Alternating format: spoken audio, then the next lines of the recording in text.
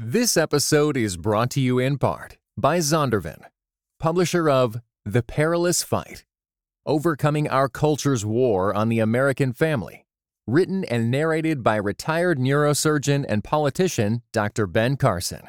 Available now everywhere you get audiobooks.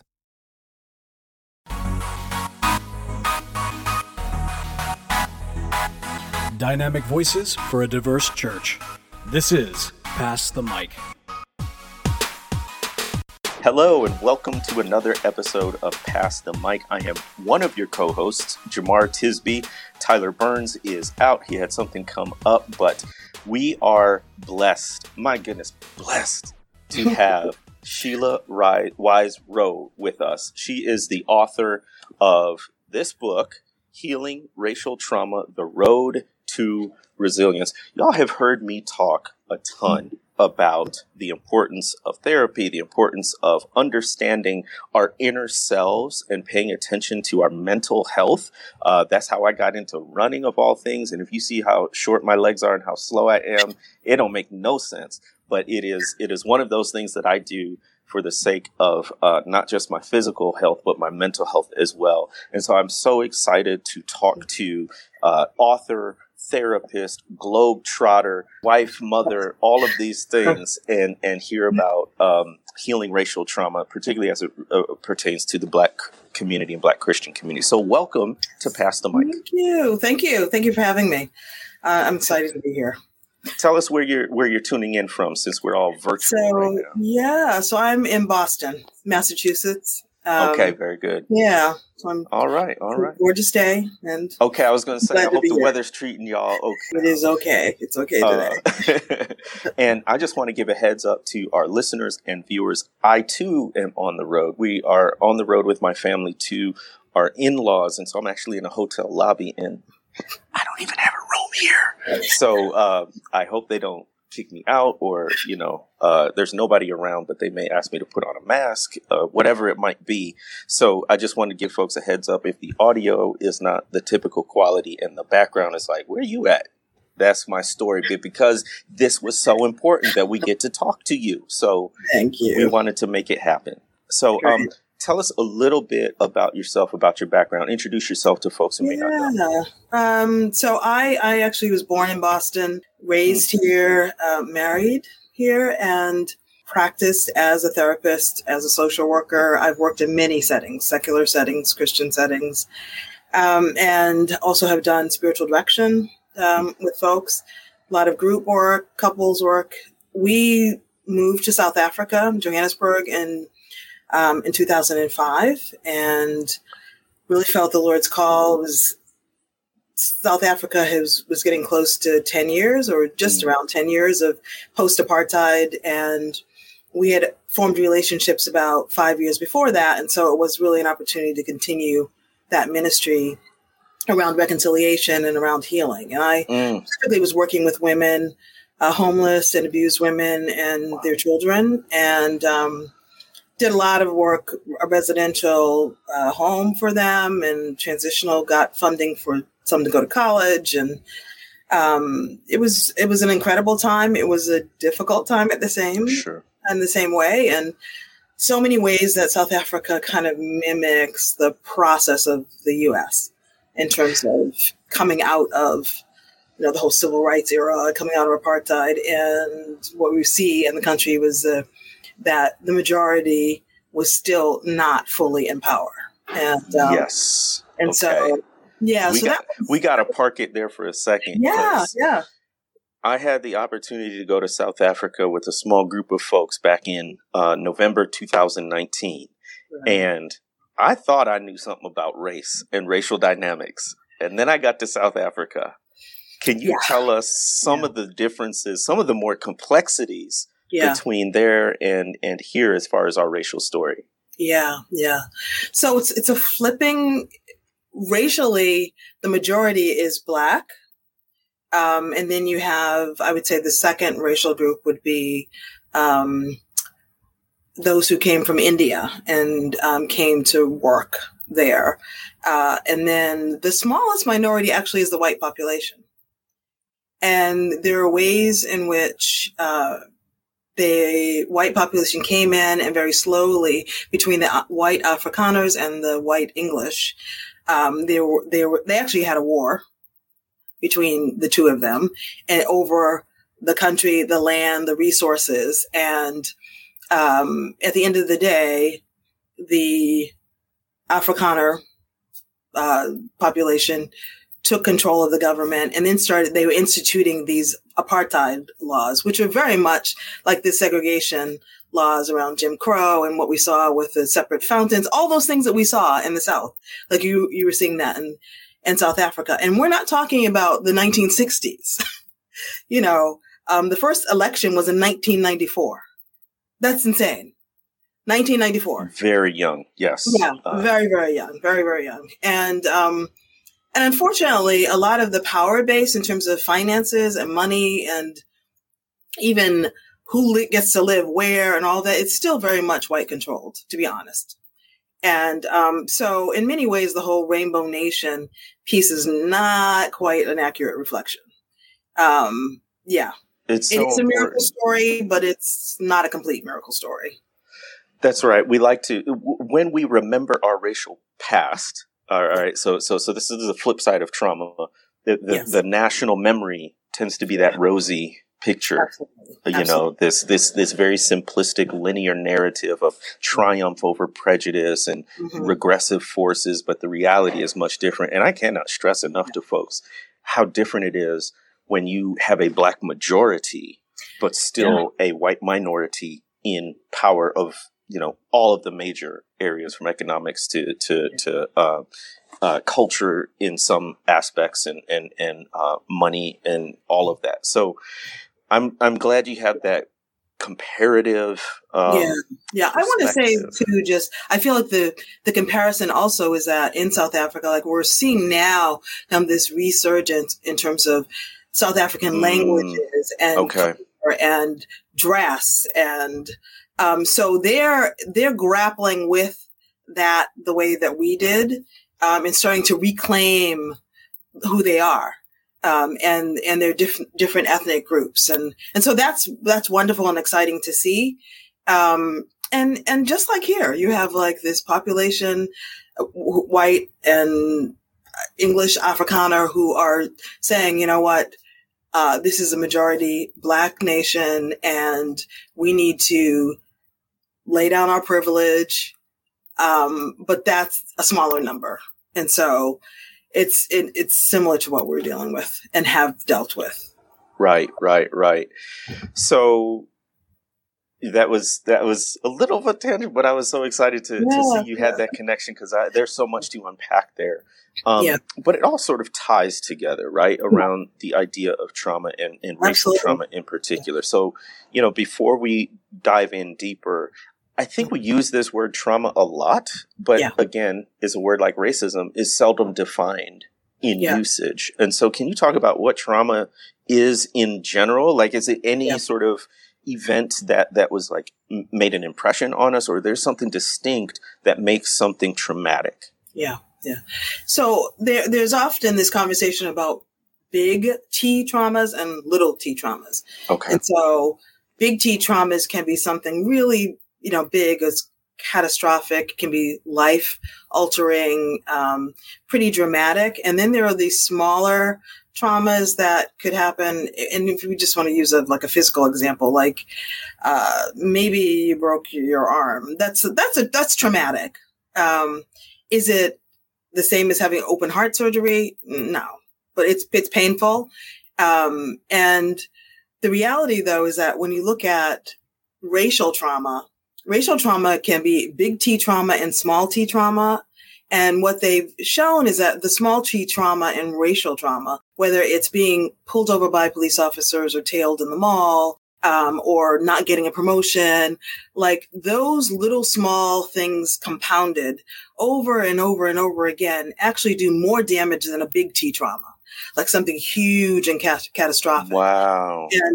And so we can then begin to understand, like when some of the, like, whether it's George Floyd, whether it's Ahmaud Arbery, like how many times were they pulled over? How many times were they harassed? And so can we talk about that for a second? Yes. Yeah. Because I'm trying to convey the feeling as a Black person, particularly as a Black male, when you see A, any cop car, and B, those red and blue flashing lights. There was a season in my early to mid 20s where I got pulled over, I think 3 to 4 times in the period of like 3 months. Yep. And it got to the point, and it's still to the point, where anytime I see a police officer, my heart starts pounding. Yeah. And if I get pulled over, oh my goodness, it's a total adrenaline kind of take over, and it's extremely What is that? I mean, I don't know what's going on physiologically, but I know I'm not the only person like that. No. And the way I've said it is like the terror of a quote unquote routine traffic stop, right? They're never routine when race is involved. The terror functions the same way that the terror of lynching and physical Black brutality did. I'm not saying that it's the equivalent, but the terror is there. Yeah. And because those things it's triggering because, we've seen the videos and we know family members who've been pulled over and who have been harassed. And then I write about a brother who went to jail. It's like, the mistaken identity. But so we have those stories and we've heard those stories.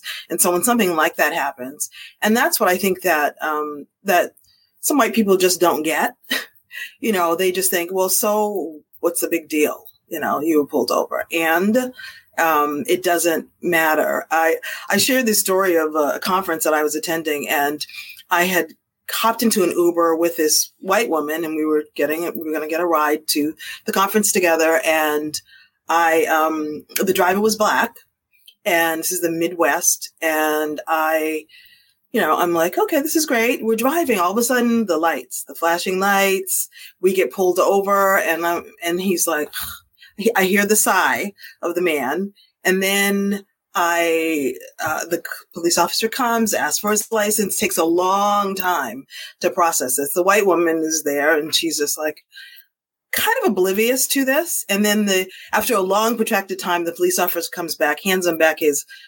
license and says, we'll get your license plate fixed or whatever. And then so she said, basically, well, that's, it's so great that you didn't get a ticket. And we were she was at a different hotel. She gets out. Immediately after she gets out, the driver says to me, I'm tired of this crap. And it was like literally two different worlds. He said, the amount of times that our community gets harassed, it's ridiculous. This is, I can't even count how many times. Your license plate. Come on. I've been pulled over. Right. And there's been one incident after the other. And I thought, wow, this is before I wrote the book. I was going to a writer's conference and I had I had a proposal to do the book. And I felt like really was the Lord saying, and this is the example. There literally are two different worlds that exist where one is totally clueless and even denies the reality of the other. And yet, as a Black person, we're walking around being triggered and traumatized and in pain because our bodies hold that stress. And so something else happens, like you get pulled over again. It's just tapping into that stress loop that has not been dealt with from going way back. And so that's why when you have that happen to you and you're feeling that adrenaline rush and you're thinking, well, where is that coming from? It's old.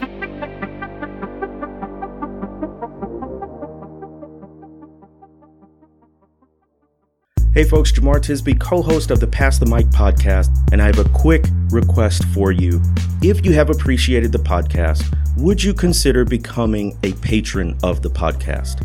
Head over to patreon.com/passthemic, that's MIC, patreon.com/passthemic, and you can support us per episode at $1 all the way up to $10. You get special access, special privileges for being a patron of the podcast, but most importantly, if you have appreciated the work of me and Tyler and Bo, these many years since 2013, we would really appreciate it if you lent us your financial support so that we can keep doing this and even get better at what we're doing and increase our offerings. So go to patreon.com/passthemic and become a supporter of the podcast.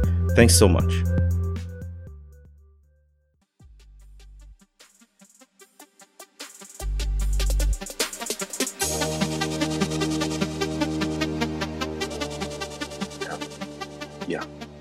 There's a lot of history there. Oh yeah. So trauma is that just any sort of like impactful event, or does it have to be negative, or does there has to be connected to a physiological response? Well, if it's not dealt with, if we don't deal with the trauma immediately, then our bodies do hold it in. Okay. And our minds, like we have memories. Yes. The tension and the stress is not released from our bodies. You talked about running. That's one way of getting it out of your body. Mm-hmm. And a lot of what we see in the Black community with our health issues, heart disease, diabetes, even attention deficit disorder, all those things you can trace it back. Yeah, you're saying we hold it in our bodies. And if we don't deal with those instances, it's going to come back up every time we're triggered by that kind of a thing. Yes.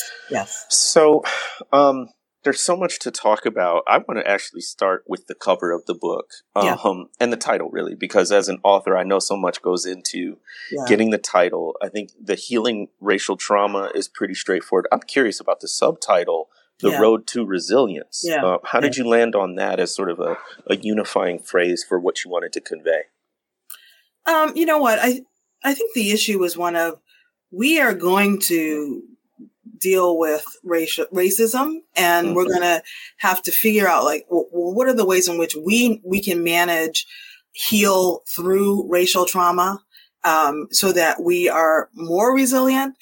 Racism isn't going away anytime soon. We want it to go away. And so in the meanwhile, what are the tools? What are the things that we can start to implement that can help to build and strengthen us and build that kind of resilience? And it's a hard road because it's relentless. And it comes when we least expect it. We really can be minding our own business, and then suddenly it rears its head.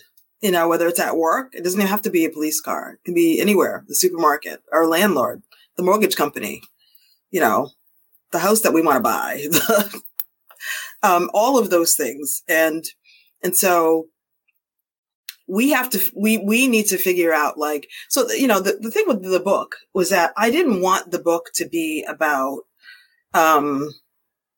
necessarily like, okay, white people, this is what you need to do. It was like, we need to heal. We need to heal. We need to heal. And we need to figure out how to navigate through this while we fight for justice, for equity. We continue that fight, but we've got to figure out how to heal.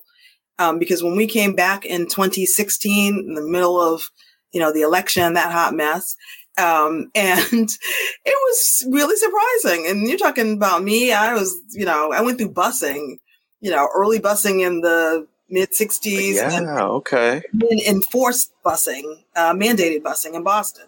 Right. So this is not for me to be like, oh my gosh, what the heck? It has to really be bad. It really has to be bad. Yeah. And it just felt like people just did whatever, said whatever they felt like. They would give them permission just to act out. And people were in pain, and I was in pain. Yeah. And so I'm watching this stuff. I have a Black husband. I've got Black children.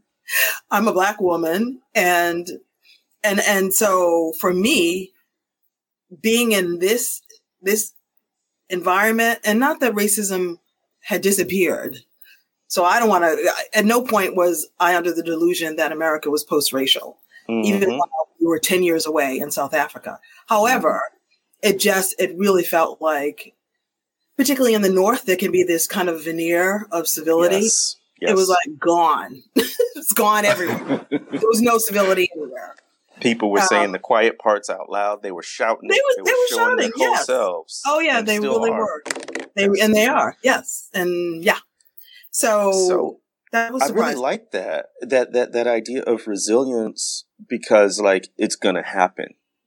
I think actually we're more unprepared if we walk around thinking that, if we pull the right levers, racism's going to disappear and we'll be fine. I think we'll be caught off guard when it does happen, which it will continue to do. One of the things I always say is racism never goes away, it adapts. And so it might look different in, 2021 as we record this than it did in, 1921, but it's still there. Right. And what you're talking about is how can we be resilient in the face of it? That's so powerful. Yeah. some people would say that's being pessimistic. I said that's realistic. We live in the real world until Jesus comes back. We're always going to be dealing with brokenness and fallenness. Yeah. So I appreciate that. So obviously you thought there was a need to write a whole book about this. Mm. What do you think are some of the obstacles, particularly for Black folks, in dealing with our racial trauma, such that we needed a book on it? And, what are the challenges that we need to sort of overcome, even to address this and build up that resilience? Yeah.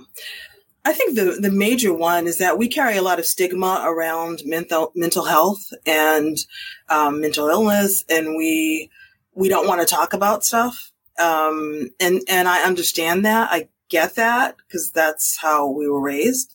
It was generally like, whatever happens in this house stays in this house, and whatever you're struggling with or feeling, you just need to bottle it up and keep it moving. And partly because we had to do that in order to survive. And so we've got to look at that first and foremost. Like, how have we bought into that notion that somehow if I just pack it in and deny it and pretend that it's not there, and it's not even a conscious effort, but that is affecting me, and I need to stop and to look at that. It's affecting me, my children. It's going to affect the next generation. And what do I need to do? What help do I need to do to begin to heal? And so we've got to first address that piece. I feel like, what do I want to say?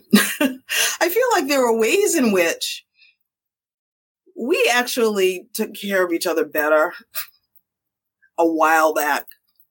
We were a lot more connected in terms of a community, in terms of people.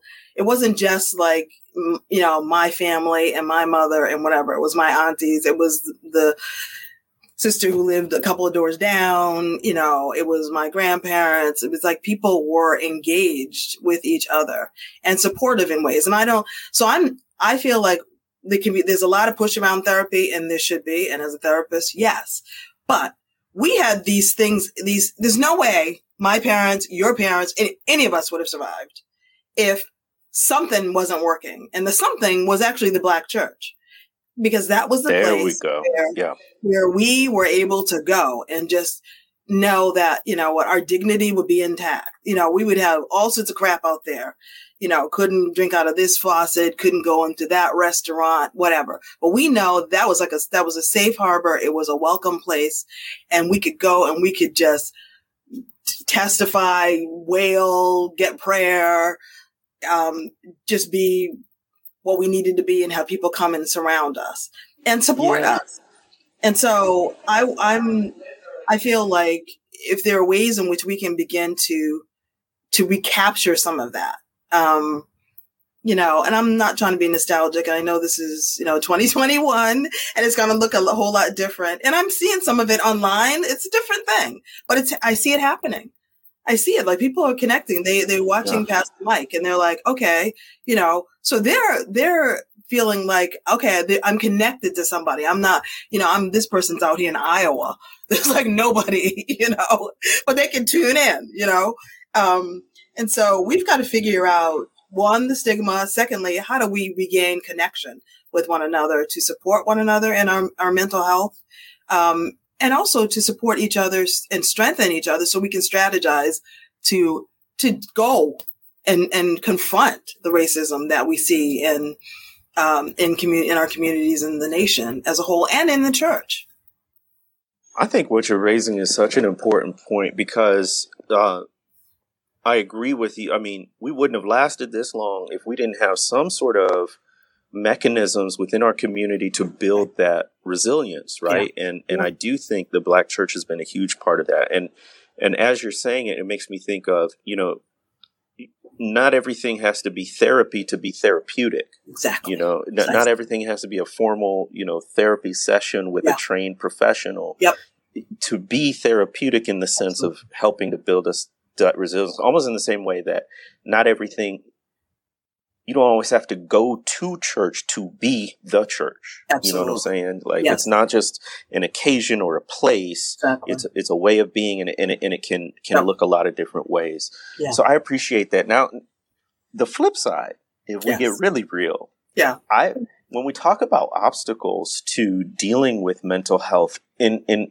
a particularly professional setting, so like going to, I've actually seen some Christian leaders saying, "Oh, you don't need all that, just the Bible and prayer, or you don't have enough faith."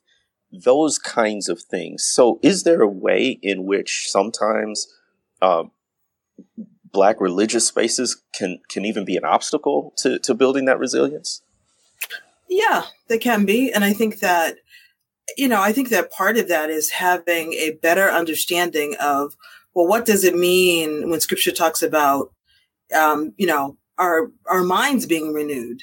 What does it mean about how to help people to take every thought captive and make it subject to Christ? Like, what does it mean to actually be a presence with people as we look at Jesus and his example of his interactions with various people, and how there was a ministry of presence, but also him like revealing the truth, and yet in a very therapeutic way, if you think about how he engaged people, where, he wasn't like, slapping people around metaphorically, or shaming them to their face. Like, he would bring things up that were pretty revealing. And yet it was done in a manner in which people felt his love and his care. And I think that that's the piece where the Black church and church period, can do a better job yes, it's about the Lord, but it's also about us, and how are we allowing that love to flow through us, with whoever it is that's sitting in that pew or not in the pew. They're in the community. How do we love them with Christ's love, which is unconditional? It wasn't, I'm not going to talk to this. Some of the things that Jesus did, you think of scandalous. Absolutely. They were scandalous. Yes, they were. Like, why are you talking to that woman? Uh-huh. Why are you talking to those kids? Why are you talking to that tax collector? Why are you talking to that prostitute? And you mentioned, Jesus would bring things up, like not to shame people, but It reminds me, what is the role of truth telling in healing trauma? Yeah. It really is central to it, because a lot of times we get to this place where because we're denying it, because, whatever, it's like, I got to keep this job, whatever the motivation is. And sometimes we're not even aware of our motivation, but we feel that we can't tell the whole story. And I think about Jesus and the woman with the issue of blood, and him like stopping everything, like, no, where is she? And she told her whole story. And that's part of healing, is really getting in touch with what really happened. But that does mean stopping long enough to actually get quiet enough, and whether it's with someone else or whether it's in prayer, but to really look at what has happened, and how has it affected us. That is so important. So telling that whole story is so important. My heart is heavy right now because you are saying something I completely resonate with, which is sort of being still enough to let the truth of your experience rise up to the surface. Sometimes it's been intentionally repressed by us. Sometimes it's been subconsciously repressed by us. But my heart is heavy because I remember working with students when I was a teacher and a principal, very materially poor area. And so many of our students and their families are stuck in survival mode, which you cannot rest. You're always on. You're always on the lookout for danger and threats. And how am I going to pay the next bill, get so-and-so out of incarceration, deal with sick family members or mentally ill family members. My heart is heavy because I'm like, what chance do so many of our people have when every day is a struggle just to survive, and you've got compounding trauma on top of trauma on top, with never a chance to rest and take a break. Like, is there anything folks in that situation, or maybe folks who are near to that situation and know other people, can do? Yeah.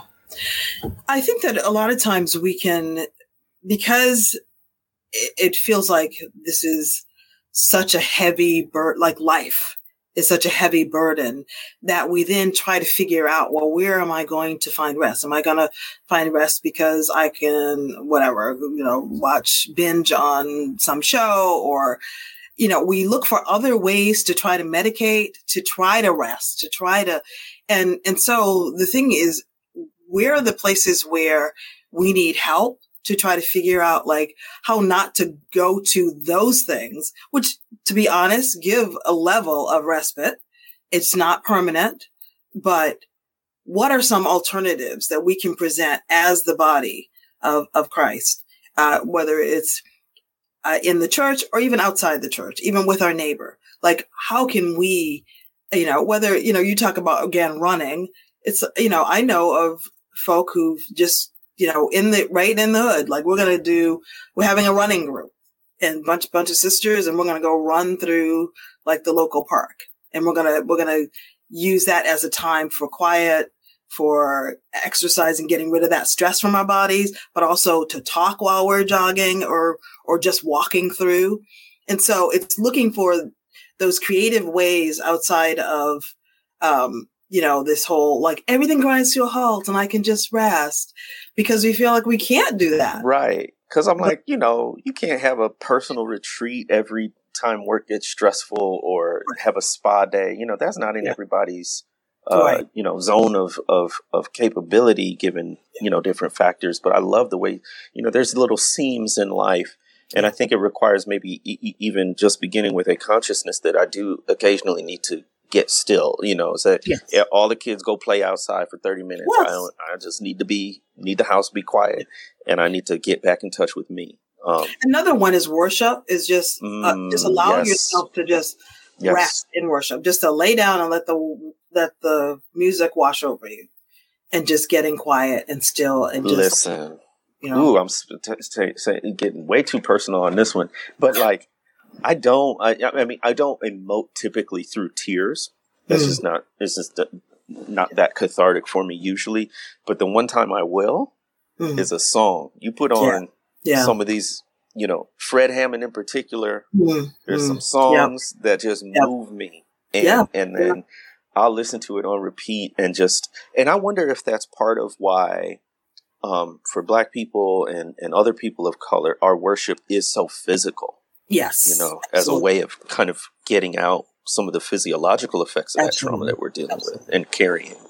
And I absolutely agree. I make a note of that in the book, like that. I really believe that. Even the, dancing in the spirit and, like that's a release. Yes, the Holy Spirit is present, but it's a release. It's a way to get that out. And I think that's contributed to our being able to survive in the midst of this. So I think it's important for people to know that you don't come at this topic from an abstract or purely clinical person. You've lived through this. And to the extent that you're comfortable, can you share some of, your story about enduring this kind of trauma? Yeah. I grew up a young child. It was in the early 60s. I was a part of a project called the Operation Exodus program. It was actually a voluntary busing program in Boston. Boston the education in the Black community was horrific. And so we found an ordinance that said you could go to any school in the city, and Boston's is broken up into many different neighborhoods.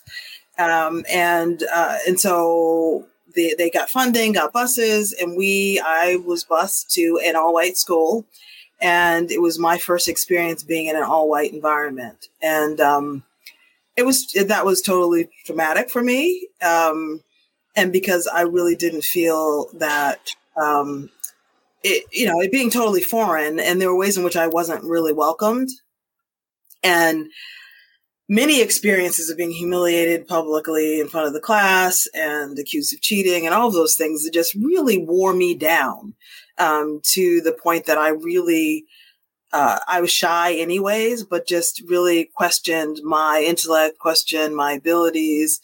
I also want to say that it wasn't even just the school part. It was around my family as well. My parents both came from Virginia up to Boston and settled, making a new life for themselves. And they just repeatedly were faced with a number of incidents where there was just sabotage. Like my father and uncle and cousin opened up a furniture store, and the white furniture owners in a little, probably like 5 minutes away or 10 minutes away, they still were in the Black community selling furniture to Black folk.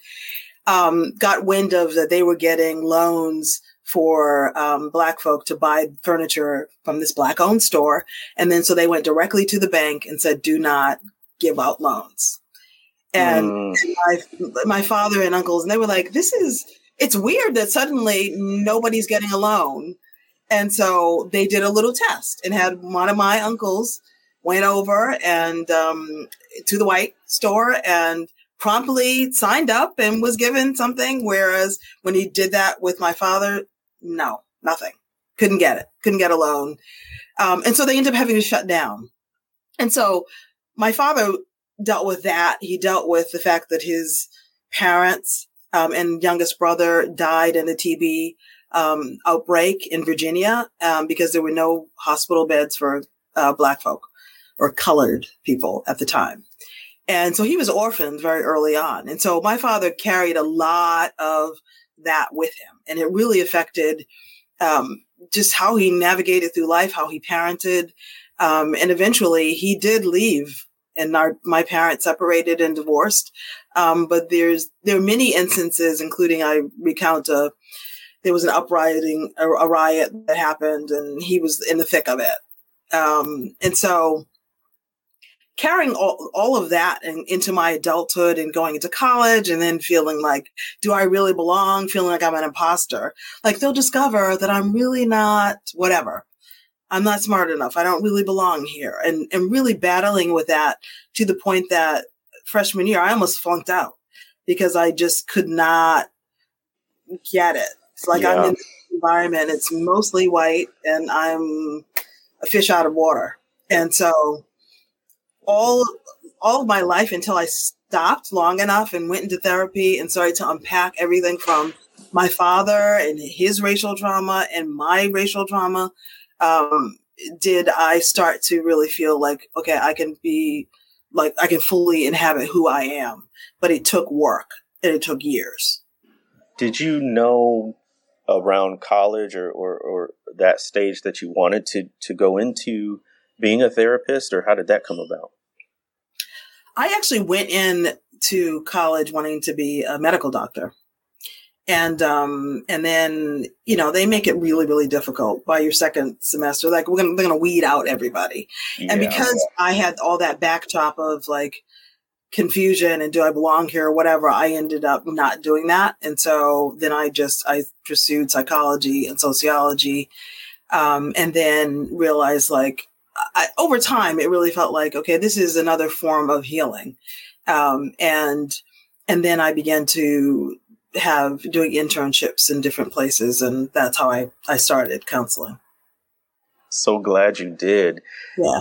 One more piece of your story. Have you always been in like predominantly Black Christian settings, or has there been any racial trauma in your story around Christianity and church and faith communities? Oh, yeah. Yeah, definitely. You know what? I didn't become a Christian until much later. I got saved and baptized in a Pentecostal church, actually. It was my mom's church. And then as I moved out, I ended up going to an Assembly of God church that was in Cambridge, which was really interesting. And it was Brian Stevenson was at that church. Wow. And so Brian Stevenson? Loosely. I mean, we were like, I was coming in and he was coming out. So that church was mixed, but I would say it was predominantly white. And then I went from there to another church, where I was doing counseling and group work and stuff like that. And, that's where I met my husband, and, he ended up leaving the church specifically for issues that came up around race and their attempts at doing a church plant in a Black community. There it is. Yet they didn't really want to deal with the Black people. So yeah, I've heard this story so many times. How do you do that? So he left, and then we reconnected after that, and then we ended up dating, and then we got married. Okay. So something good came out of it. Yeah, something good came out of it. Yes. And then we attended for a long time Bethel with the AME Church in Boston. Before moving to go to South Africa. Since coming back, it's been really wild. Like, we've been in and out of places. So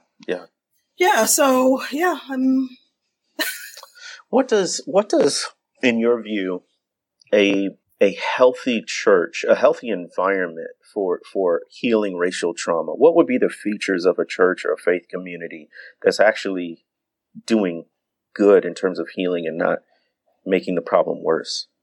Yeah, well, you know what? I think that a huge piece of it, we talked about truth telling before, and is it a safe place for you to actually share what it is that you're experiencing without having to sit there and listen to stuff that's just ridiculous, like where you're being gaslit? It's like, well, no, that's not what that is. Or we just kumbaya. We just need to, all we need to do. Yes, we all need Jesus. That's a given. And so we need those places where the message is beyond just, we just need to follow the word. Well, you know what? Nobody's doing it. So let's just be real. Yes, Jesus is the answer, but if you're not doing it, and so all of this conversations about, whether systemic racism exists, doesn't exist, CRT, all of that is just like, you know what? People are in pain. What are you going to do about that? How are you creating a space where those who are in pain, the scripture talks about that, whether it's the one who's wandered off, you go after that, you leave the 99 and you go care for that. One part of the body hurts, all of the body hurts, like we're interconnected. So we want a church. I want a church. I feel like I'm finally at a church where I feel like that is true. And so that people, and is it perfect? No. But are people striving and working and pursuing Christ and trying to love each other well and creating spaces where people can be honest? That has to be. That's a baseline, is where you're not experiencing any kind of spiritual abuse or someone trying to convince you of something that is not true for yourself or for your community. So I am so glad you mentioned that, because it really is, I think, a form of gaslighting to be in these church spaces. Mm-hmm. And they're saying things like systemic racism isn't real, or they're just not addressing it, right? Silence could be a form of gaslighting in a certain way. But I think that's so practical, right? Like it's sort of the do no harm, as a start, right? There's absolutely positive things that we can do, but let's begin by not denying the experiences of racism people have. Let's begin by not trying to minimize them, right? Exactly. Yeah. Aside from getting in a healthy church and worshiping, let's say, look, I can't afford no therapy. These folks want to charge X, Y, Z. Yeah. I can't do all that. Are there recommendations or suggestions you can give to our listeners that they can go out and practice right now? That may not be, obviously get a therapist if you can find a good one, but besides that, other practices. Yeah. We already talked about rest and finding different forms of rest. Sometimes you can do everything from, there's the whole nap ministry lady who talks about, taking a nap. I follow her. Yes. Yes. But she's hardcore. She's like, we're tearing down that capitalist system. And she's got a real good point. I think about, like, with Naomi Osaka and Simone Biles, just saying, it's going to cost them something in terms of money or prestige or whatever, but their mental health and sanity is more important. And so I think that definitely is one piece of it. engaging your body. You talked about that, exercising. It's breathing, deep breathing, because I think we can also just hold our breath with stress and just that does a lot of damage. Listening, we talked about that. Staying connected. Listening prayer too, just I think about as we're leaving these spaces in many cases. And then the question is, well, who am I outside of those spaces? And as a Black person, what is the Lord calling me to do so that I can stay healthy? What are the ways in which I can build resilience? And I feel like we actually have a lot of that information. Like we actually know when things in the past have worked for us in terms of being able to offload stress. Who are those people that are really they're like a salve. They just bring peace and they pray for us and they're supportive, and making sure we have those people in our lives or that we are engaging with them. It's really important. And as you said, that can be therapeutic in and of itself, and it doesn't cost anything. It may be that it's pastoral care that the church offers. So doing that right now is absolutely important. And I would just say, you know what? If something really is toxic, you need to stop. You need to stop and pull back. Yeah. Really, it is okay for you to stop and pull back. Like Jesus really is wanting for you to be cared for. Like Jesus loves you that much that he's saying, you know what? I want you to come away with me, whatever that means, whether it means you need to go to someplace else and sit in the back pew or whatever you need to do, or you need to come off of that, whatever, the worship team, the blah, blah, or you need to just leave. Because ultimately it is, my concern ultimately is our relationship with God. Like, what is going to help sustain us? Because that's what's going to carry us through. And so so I'm not all for just leaving, but if you're leaving and you need to just leave for a while, that's really okay. That's really okay. Thank you for saying that. Yeah. Yeah, it's really okay. But while you're resting up and healing up and getting the supports that you need, my prayer would be that folk are able to then find a community, and whether it's in a church building or not, but where they feel accepted and cared for and loved. That's important. That's something we can do that doesn't cost money, that will help sustain us and to help build resilience. And the other part is just, what is that? The whole activism piece. And I talk about how there's this whole definition of like grief being a doorway to activism, like the pain and the grief that we've been carrying. Like, it's not just about, okay, it's all for me to get healed, but okay, then what do I do with that? How is it that God would want to work through me, in terms of the transformation of my community around me? And, and whether that is marching or whatever it is. But it's more than just me. Like, I'm here to, to comfort people with the comfort that I've received.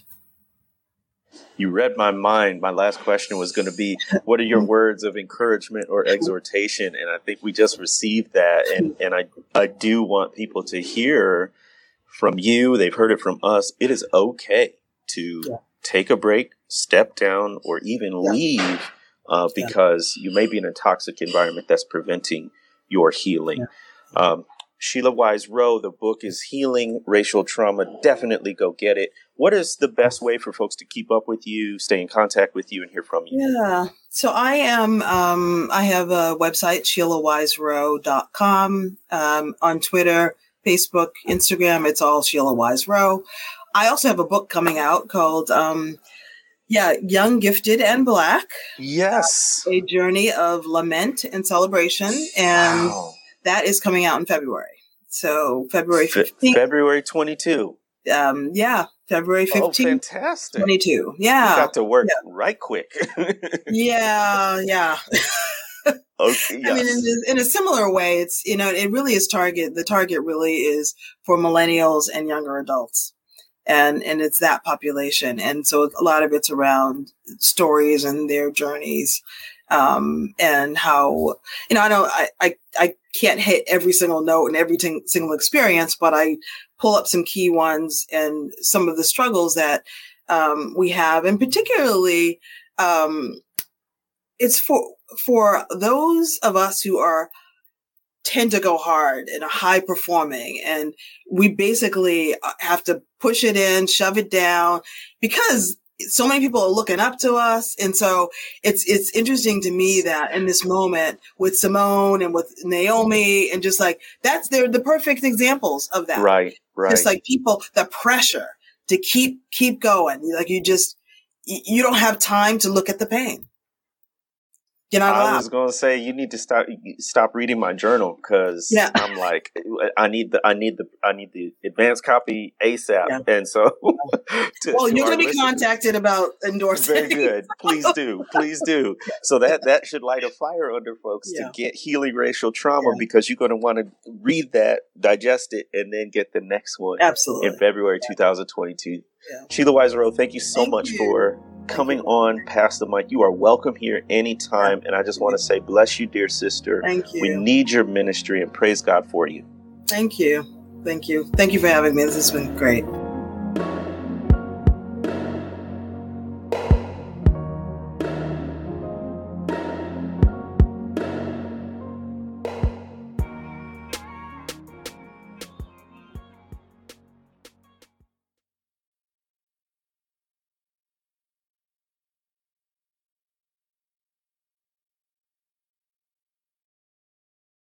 This episode is brought to you in part by Ministry Pivot with Russell St. Bernard.